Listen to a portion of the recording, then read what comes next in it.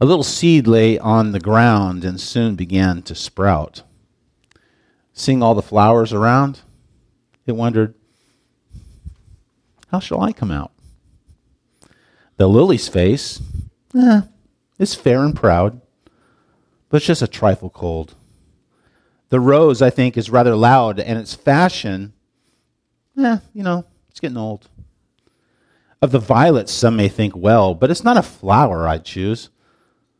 Nor even the Canterbury bell. I've never cared for blues.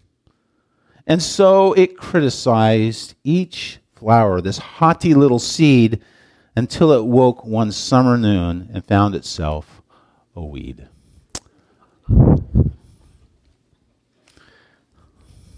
Pride gets in the way, doesn't it? That little seed, which became a weed, believed that everything would turn out well as long as it continued to believe in itself. And it had, I'll say this, I read this poem and I thought this is perfect because I started this service with creation, St. Patrick's breastplate and this kind of thing, and how God is connecting with all of us in this world. His hand is in this world. But this little seed, I think, really believed in cause and effect. In this sense, as long as he believed in himself, he was going to not only turn out well, he was going to be something special. But of course, it didn't turn out well. And I'm sure that little seed thought that life was very unfair when he discovered, or she discovered, that she was a weed. Isn't that right? Of course.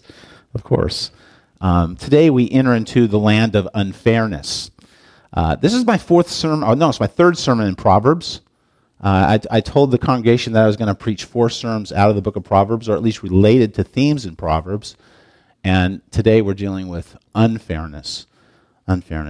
Webster defines fairness this way: marked by impartiality and honesty, free from self-interest, prejudice, or favoritism.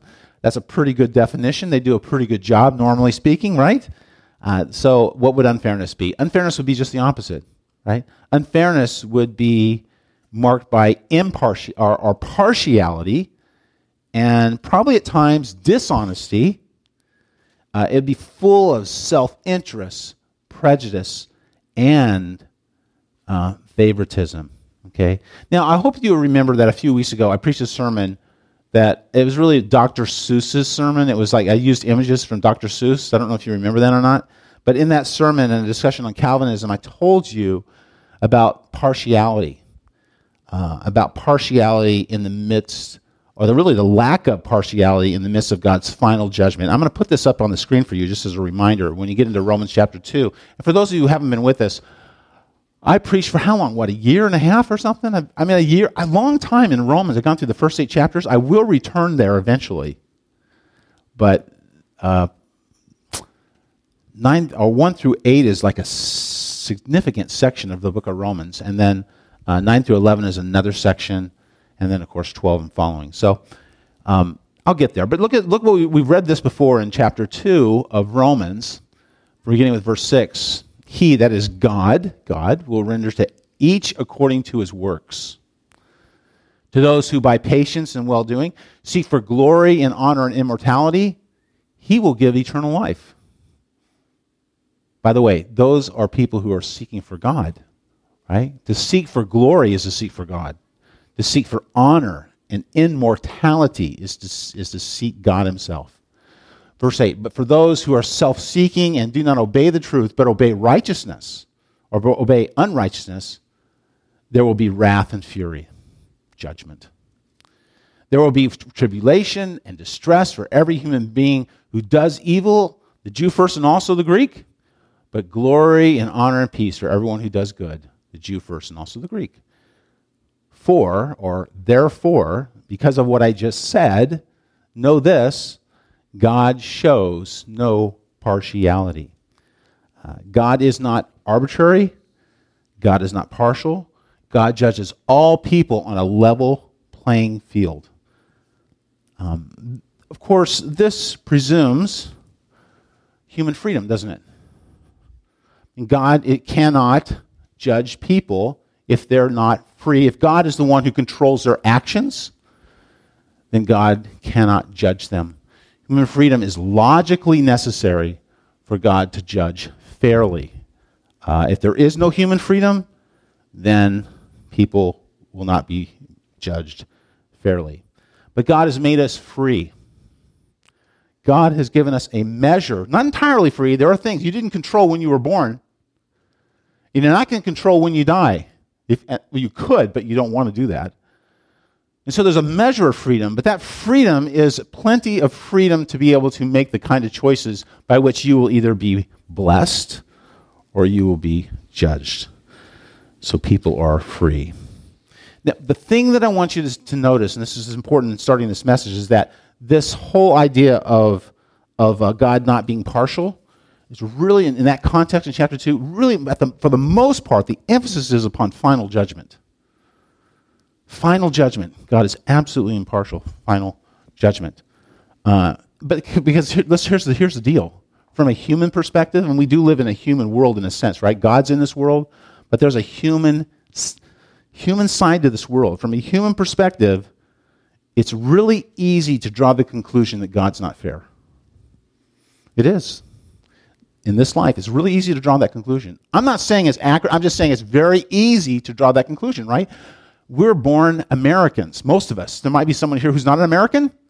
Probably everyone here is an American, but it doesn't really matter. The point is that we are, relatively speaking, from a world standard, affluent people, right? We are. The world has tremendous poverty. Isn't that true? You know that, right? You know that. So that from a human perspective, it's like really easy to say, hey, look, God's not fair in this life. God's not fair in this life. And as human beings, we judge everything based upon our limited experience because we have freedom, but we have a very finite amount of experience. This side of the parousia, that is, this side of the second return of Jesus Christ, different people are born into different situations. And so the question is, really, how do we understand these things? How do we do it? It's a tough one. This is the third sermon in Proverbs, and I really believe I needed to deal with this issue. And you'll see why in a little bit. But how do we understand unfairness in this life? Well, I do have something to share with you. You're going to think that it's really unfair because when I was on this trip to Kentucky, right? Actually, this was after Kentucky. I took my son to Asbury University, which is across the street from Asbury College, where I went to seminary. I didn't push it. He wanted to go. Next thing I knew, he left Washington State University, and he was at Asbury. And that's a long story there, but it's a really crazy story, the way God took him to Asbury. But anyway, after I dropped Luke off, I went to Atlanta, Georgia. And in Atlanta, there's a little, I don't know if it's like, what is it? It's a burb of Atlanta. It's close to the airport, but it's, I guess, technically speaking, it's Hapeville, Georgia is what it's called. And guess what's there? You see it, right? Chick-fil-A.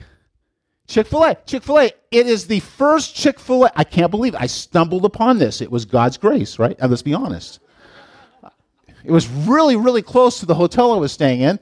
And that Chick-fil-A was established in 1946. Right now, you're already thinking, man, it's so unfair that the pastor got to go to Chick-fil-A, the first Chick-fil-A, right? It's one thing to go down to Vancouver and go to Chick-fil-A. It's another thing to go there, right?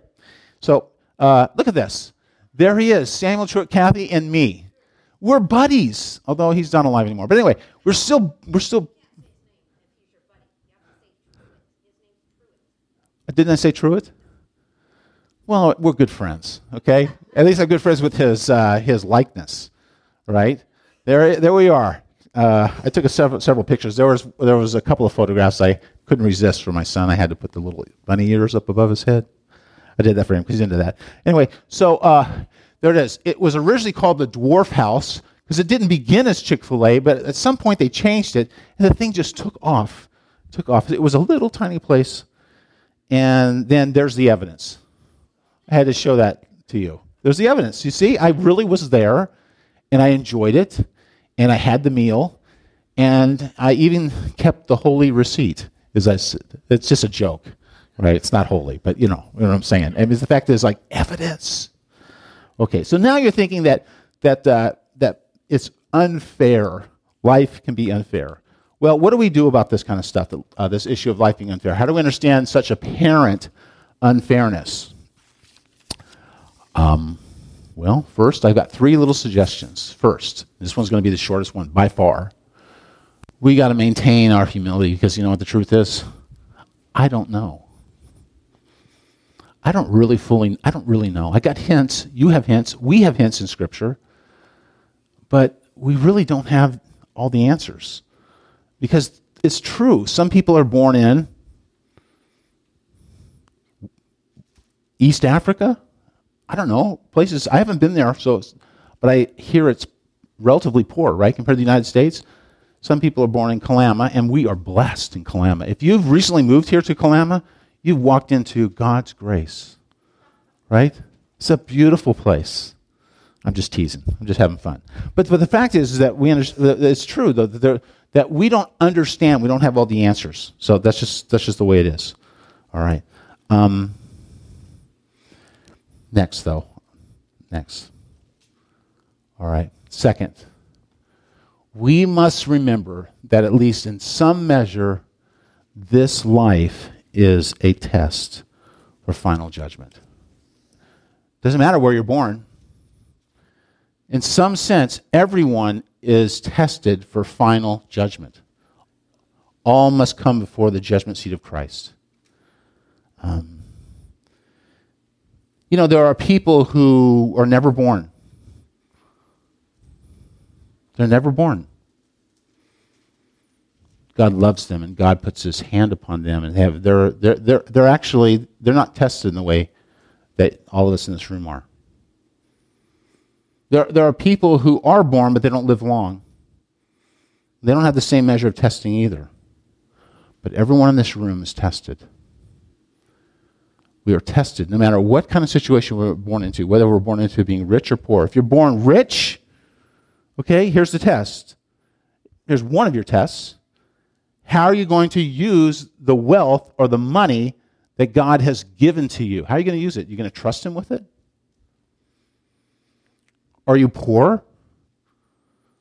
Then you still have another test. Though you're poor, you're tested. What are you going to do with your heart? It's really the same test as the rich, isn't it? What are you going to do with your heart? Are you going to set your heart on getting material wealth?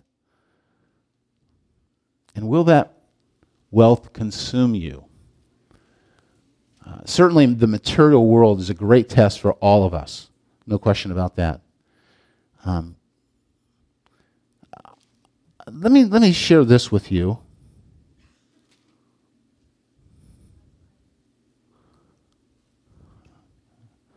I wrote this down. I thought, wow, I like what I said here. What seems to be a worldly blessing is often filled with hellish pitfalls with eternal consequences. Have you not seen this before? Do you not know this about people's lives? There's some people whose lives are so cushy and so filled with good things, at least from their perspective, and yet their hearts so often drift. They drift. Because when you start to place your heart in the things of this world rather than in God, your heart changes in a way that it should not change, and it has eternal consequences.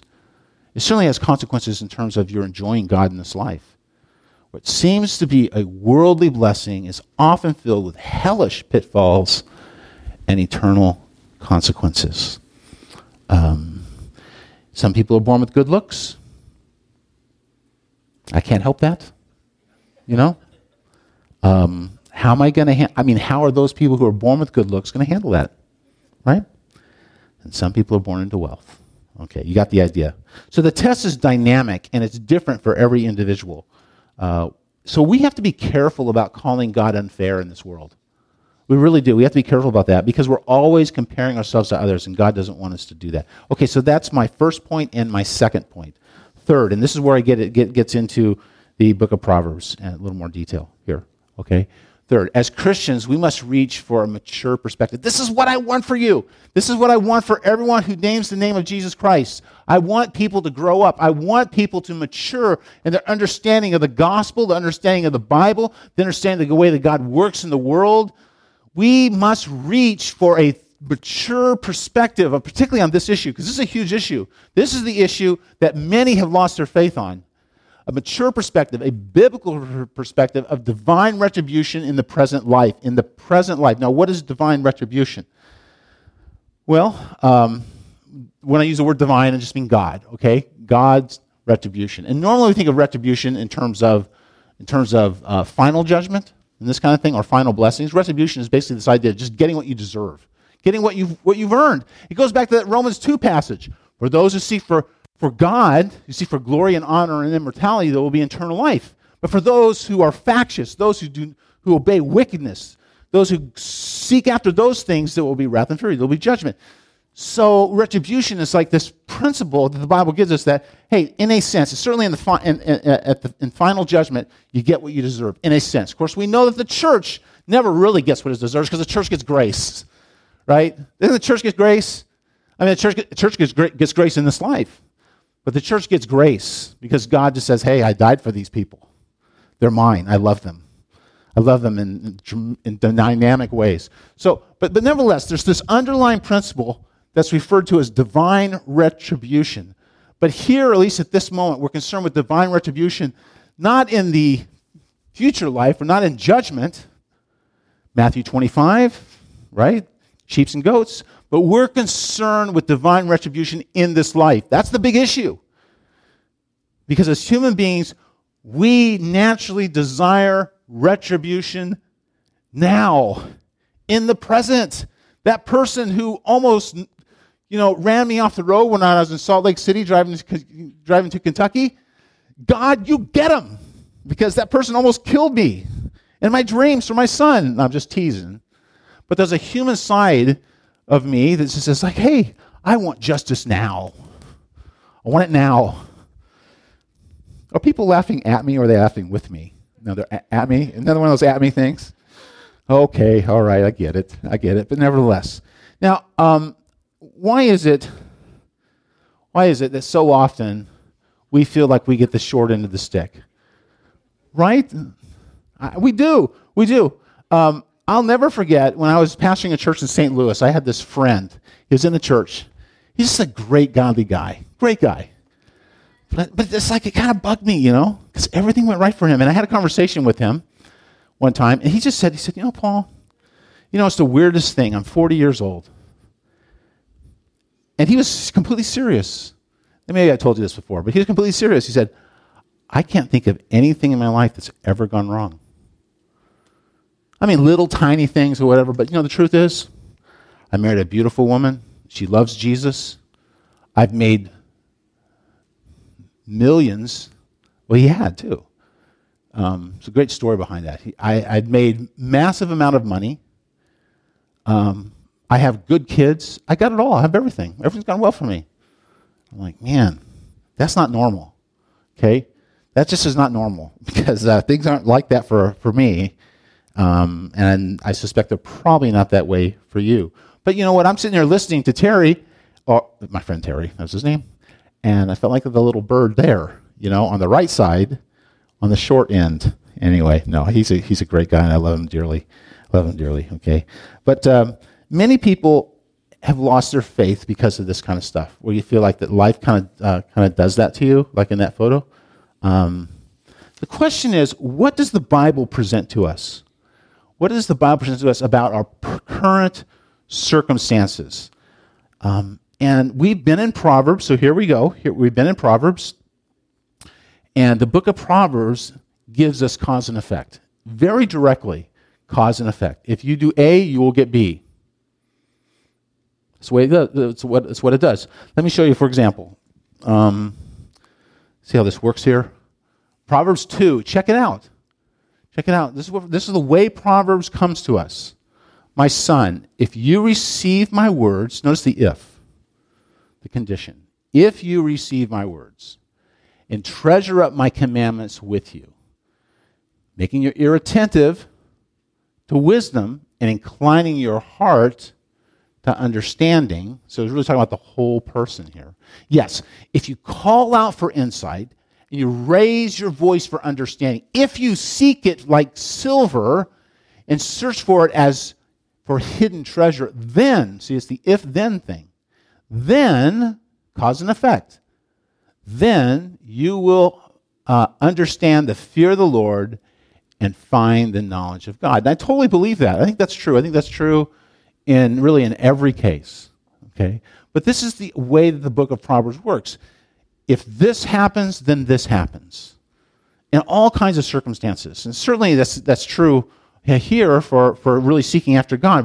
If we seek after God, we're going to understand the fear of the Lord and find the knowledge of God. Okay? And it continues on. I'm going to give you another example.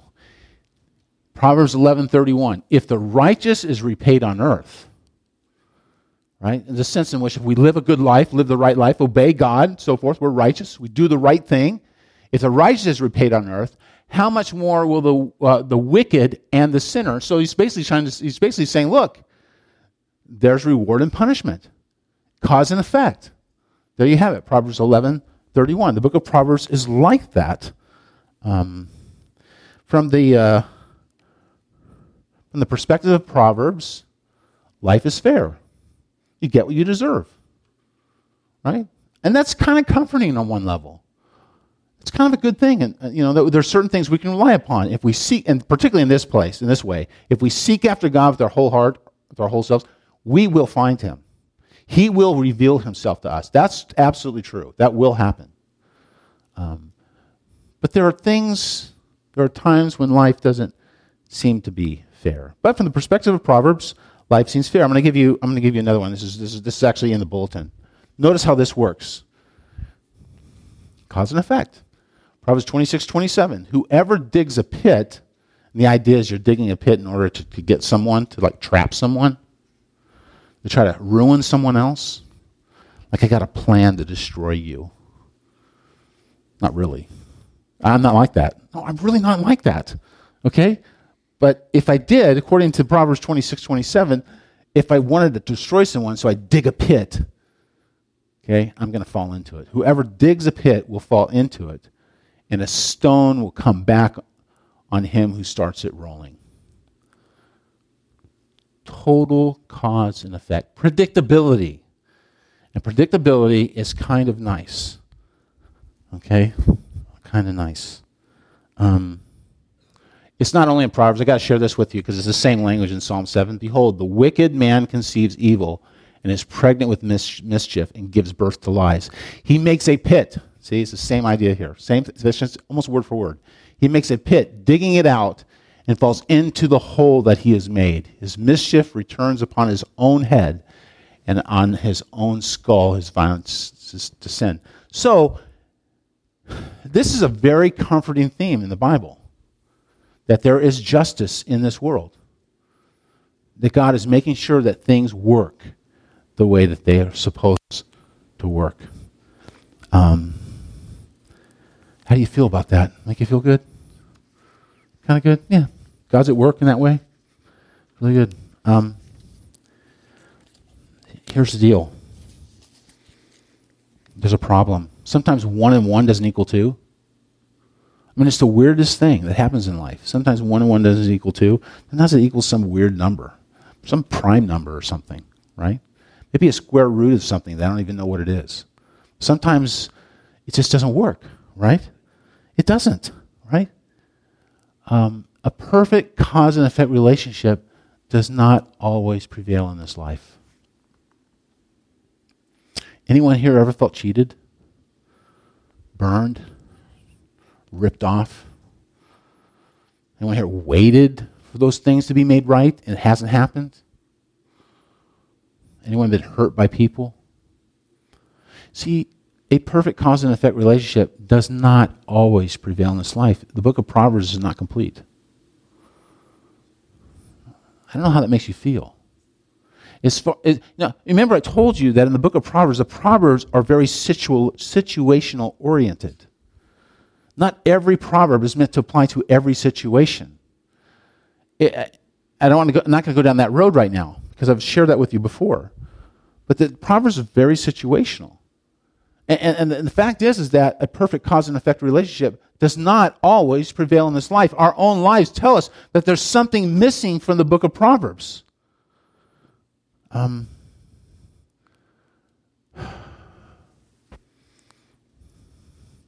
there are people, not only in this life, but in the Bible, who don't really or never really got what we would perceive as justice in their lives.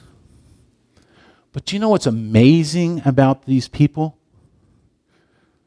The ones that are highlighted, particularly in the New Testament, is that their faith doesn't break. They become known as heroes of the faith because they go through tremendous suffering, tremendous persecution, very difficult things. See, divine retribution in this life is very limited. Take a look at our hero, Paul, right here in 2 Corinthians chapter 11. Look at his life. Actually, I'm going to go back right there. There you go. I needed to click on that. That's why. Look at his life. Paul says this. He says, look, but whatever anyone else dares to boast of, I'm speaking as a fool. I also dare to boast of that. Are they Hebrews? So am I. Are they Israelites? So am I. Are they offspring of Abraham? So am I. Are they servants of Christ? I'm a better one. I'm talking like a madman with far greater labors, far more. Now he gets into the stuff that goes bad in his life, that goes wrong from a human perspective. Far more imprisonments, with countless beatings, and often near death. 5 times I received at the hands of the Jews the 40 lashes less 1. That's 39, by the way. That hurts. I assume, because I've never been whipped. 3 times I was beaten with rods. Once I was stoned. 3 times I was shipwrecked. A night and a day I was adrift at sea, on frequent journeys, in danger from rivers, danger from robbers, danger from my own people, danger from Gentiles, danger in the city, danger in the wilderness, danger at sea, danger from false brothers, in toil and hardship. I like that line, I highlighted it. In toil and hardship, through many a sleepless night, in hunger and thirst, often without food, in cold and exposure. And apart from the other things, there's a daily pressure on me for my anxiety for all the churches. That just shows where Paul's heart is. But the reality is that he's a hero of the faith. Why? Because he endured it. He endured the suffering. He endured the persecution. He endured the toil and hardships. He endured. He did not get his justice in this life. He suffered for Jesus Christ. It's a tough thing. And you know what? God may call you to that.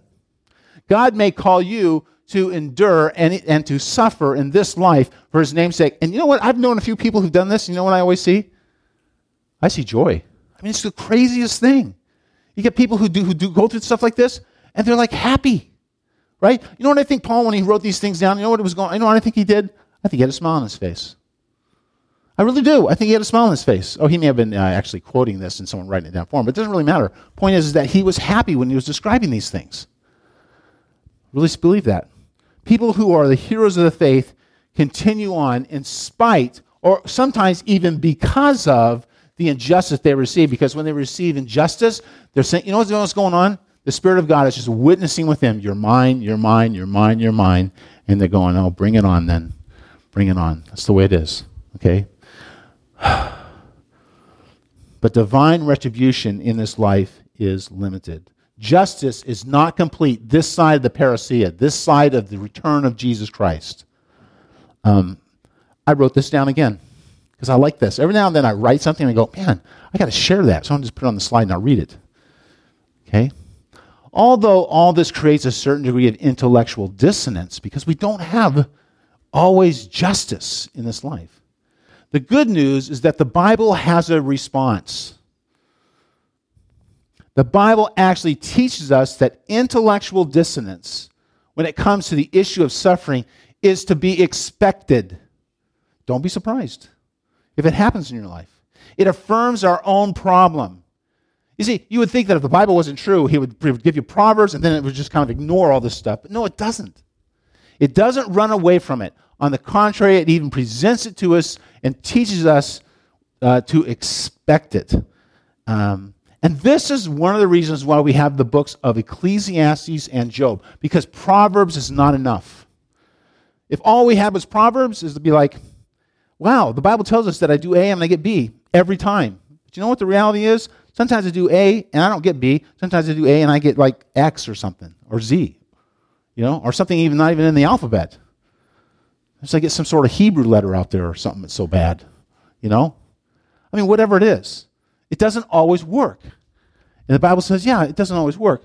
And that's why I've given you Job and Ecclesiastes. Now, you know about Job, right? I mean, Job is the guy who's no one wants to be. He's got this great family. Things are going really well for him. He's very wealthy. I mean, life is good. He's got great kids. All taken away. And he's given swords. And you read Job through all those chapters, and you keep waiting and waiting and waiting for some sort of reason for this, and what do you get? Basically, Job, you got to trust me. You just got to trust me. Not everything in this life is going to work. It's not all cause and effect. Sometimes it's just left open. And then Ecclesiastes. I know maybe I'm going a little long for you, but I wanted to show this in Ecclesiastes because it so well illustrates the way that our scriptures give us this literature that is supposed to help us believe. Because we know life is not always fair. Ecclesiastes 7, consider the work of God. Who can make straight what he has made crooked? Right? Now, God makes straight things. He's not making crooked things, but there are times when things don't go the way they're supposed to go, and they end up being crooked. God somehow mysteriously has a hand on this stuff. In the day of prosperity, be joyful. In the day of adversity, consider. God has made the one as well as the other, so that man may not find out anything that will be after him. In my vain life, I have seen everything. There is a righteous man who perishes in his righteousness. It shouldn't be. And there is a wicked man who prolongs his life in his evil doing. That shouldn't be. You got to love these verses. Be not overly righteous. I don't necessarily know if you should take this advice, but anyway. Be not overly righteous, and do not make yourself too wise. Why should you destroy yourself? Be not overly wicked, neither be a fool. Why should you die before your time? It is good that you should take hold of this life, and from that withhold not your hand, for the one who fears God shall come out from both of them. So, I mean, basically, this idea of you got to just trust, okay? You've got to trust, because God is going to work this out. Now, we're New Testament Christians, okay? I'm so thankful for Job and Ecclesiastes, which I'm not spending time on right now.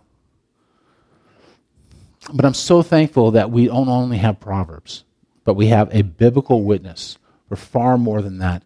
God knows that things are not fair in this life for most of us. But it's okay, because God's going to work it out in the end. And you know what? It's part of our faith. Now, check this out. Check this out. There is one act that is the most unfair thing of all. It's not just that we experience unfairness. God himself enters into our unfairness in the person of Jesus Christ. This is one of the points of his coming. He's born of the Virgin Mary. He's born in flesh, as Paul says, in the likeness of sin. He has bodily issues because he's born in a body that is not perfect at that time before his resurrection. And so he suffers in his body. As the book of Hebrews tells us, he suffers in his body. Things were not always perfect for him. His friends, who he spent all this time with, what did they do? They left him. They deserted him. They scattered at this very moment of need. They took off. His friends broke his heart. And then they took nails and they put it in his hand, both of his hands, and they put nails through his feet, and they put a crown of thorns on his head, and they put him on a cross, and he bled, and he died. And it's the most unfair thing that anyone's ever done. And the reality is that God entered into our suffering, into our unfairness, because he said, I'm not just going to make the world unfair so that you all can kind of figure it out. No, I'm going to enter into it and be with you in the midst of your suffering and in your pain and in your trauma. And I've been there. And there's a union between me and those who believe that will never be taken away and never be denied. And I am with them, and I will carry them into heaven, and they will see my glory. And the glory of God shall be upon them. And the sufferings of this world will not be and are not worth comparing with the glories that are to be revealed to us. God is at work. And God is bringing all things under Jesus Christ. Would you be willing to trust him with all the unfair things that happen? Because if you do that, the glory is indescribable. Would you pray with me? Father, there could be someone this morning that senses that life is just not fair. I just should have more of this and more of that, or less of this or less of that. But we know that you're a God who is a great God, who not only is great in power, but great in compassion. A God who wants to visit us. So be with us and reveal yourself to us. We love you, Jesus. We thank you that you have called us to this kind of journey and this kind of faith, because we know that it changes us moment by moment, day by day. And so we enter into that and we embrace it. And we say, thank you. Thank you for putting us in this place, as hard as it is. Thank you for putting us in this place, because you're going to do great things with us. I pray that the measure of our suffering would only serve an even greater measure of grace and glory when you return. In the name of the Father, and the Son, and the Holy Spirit. Amen. Amen.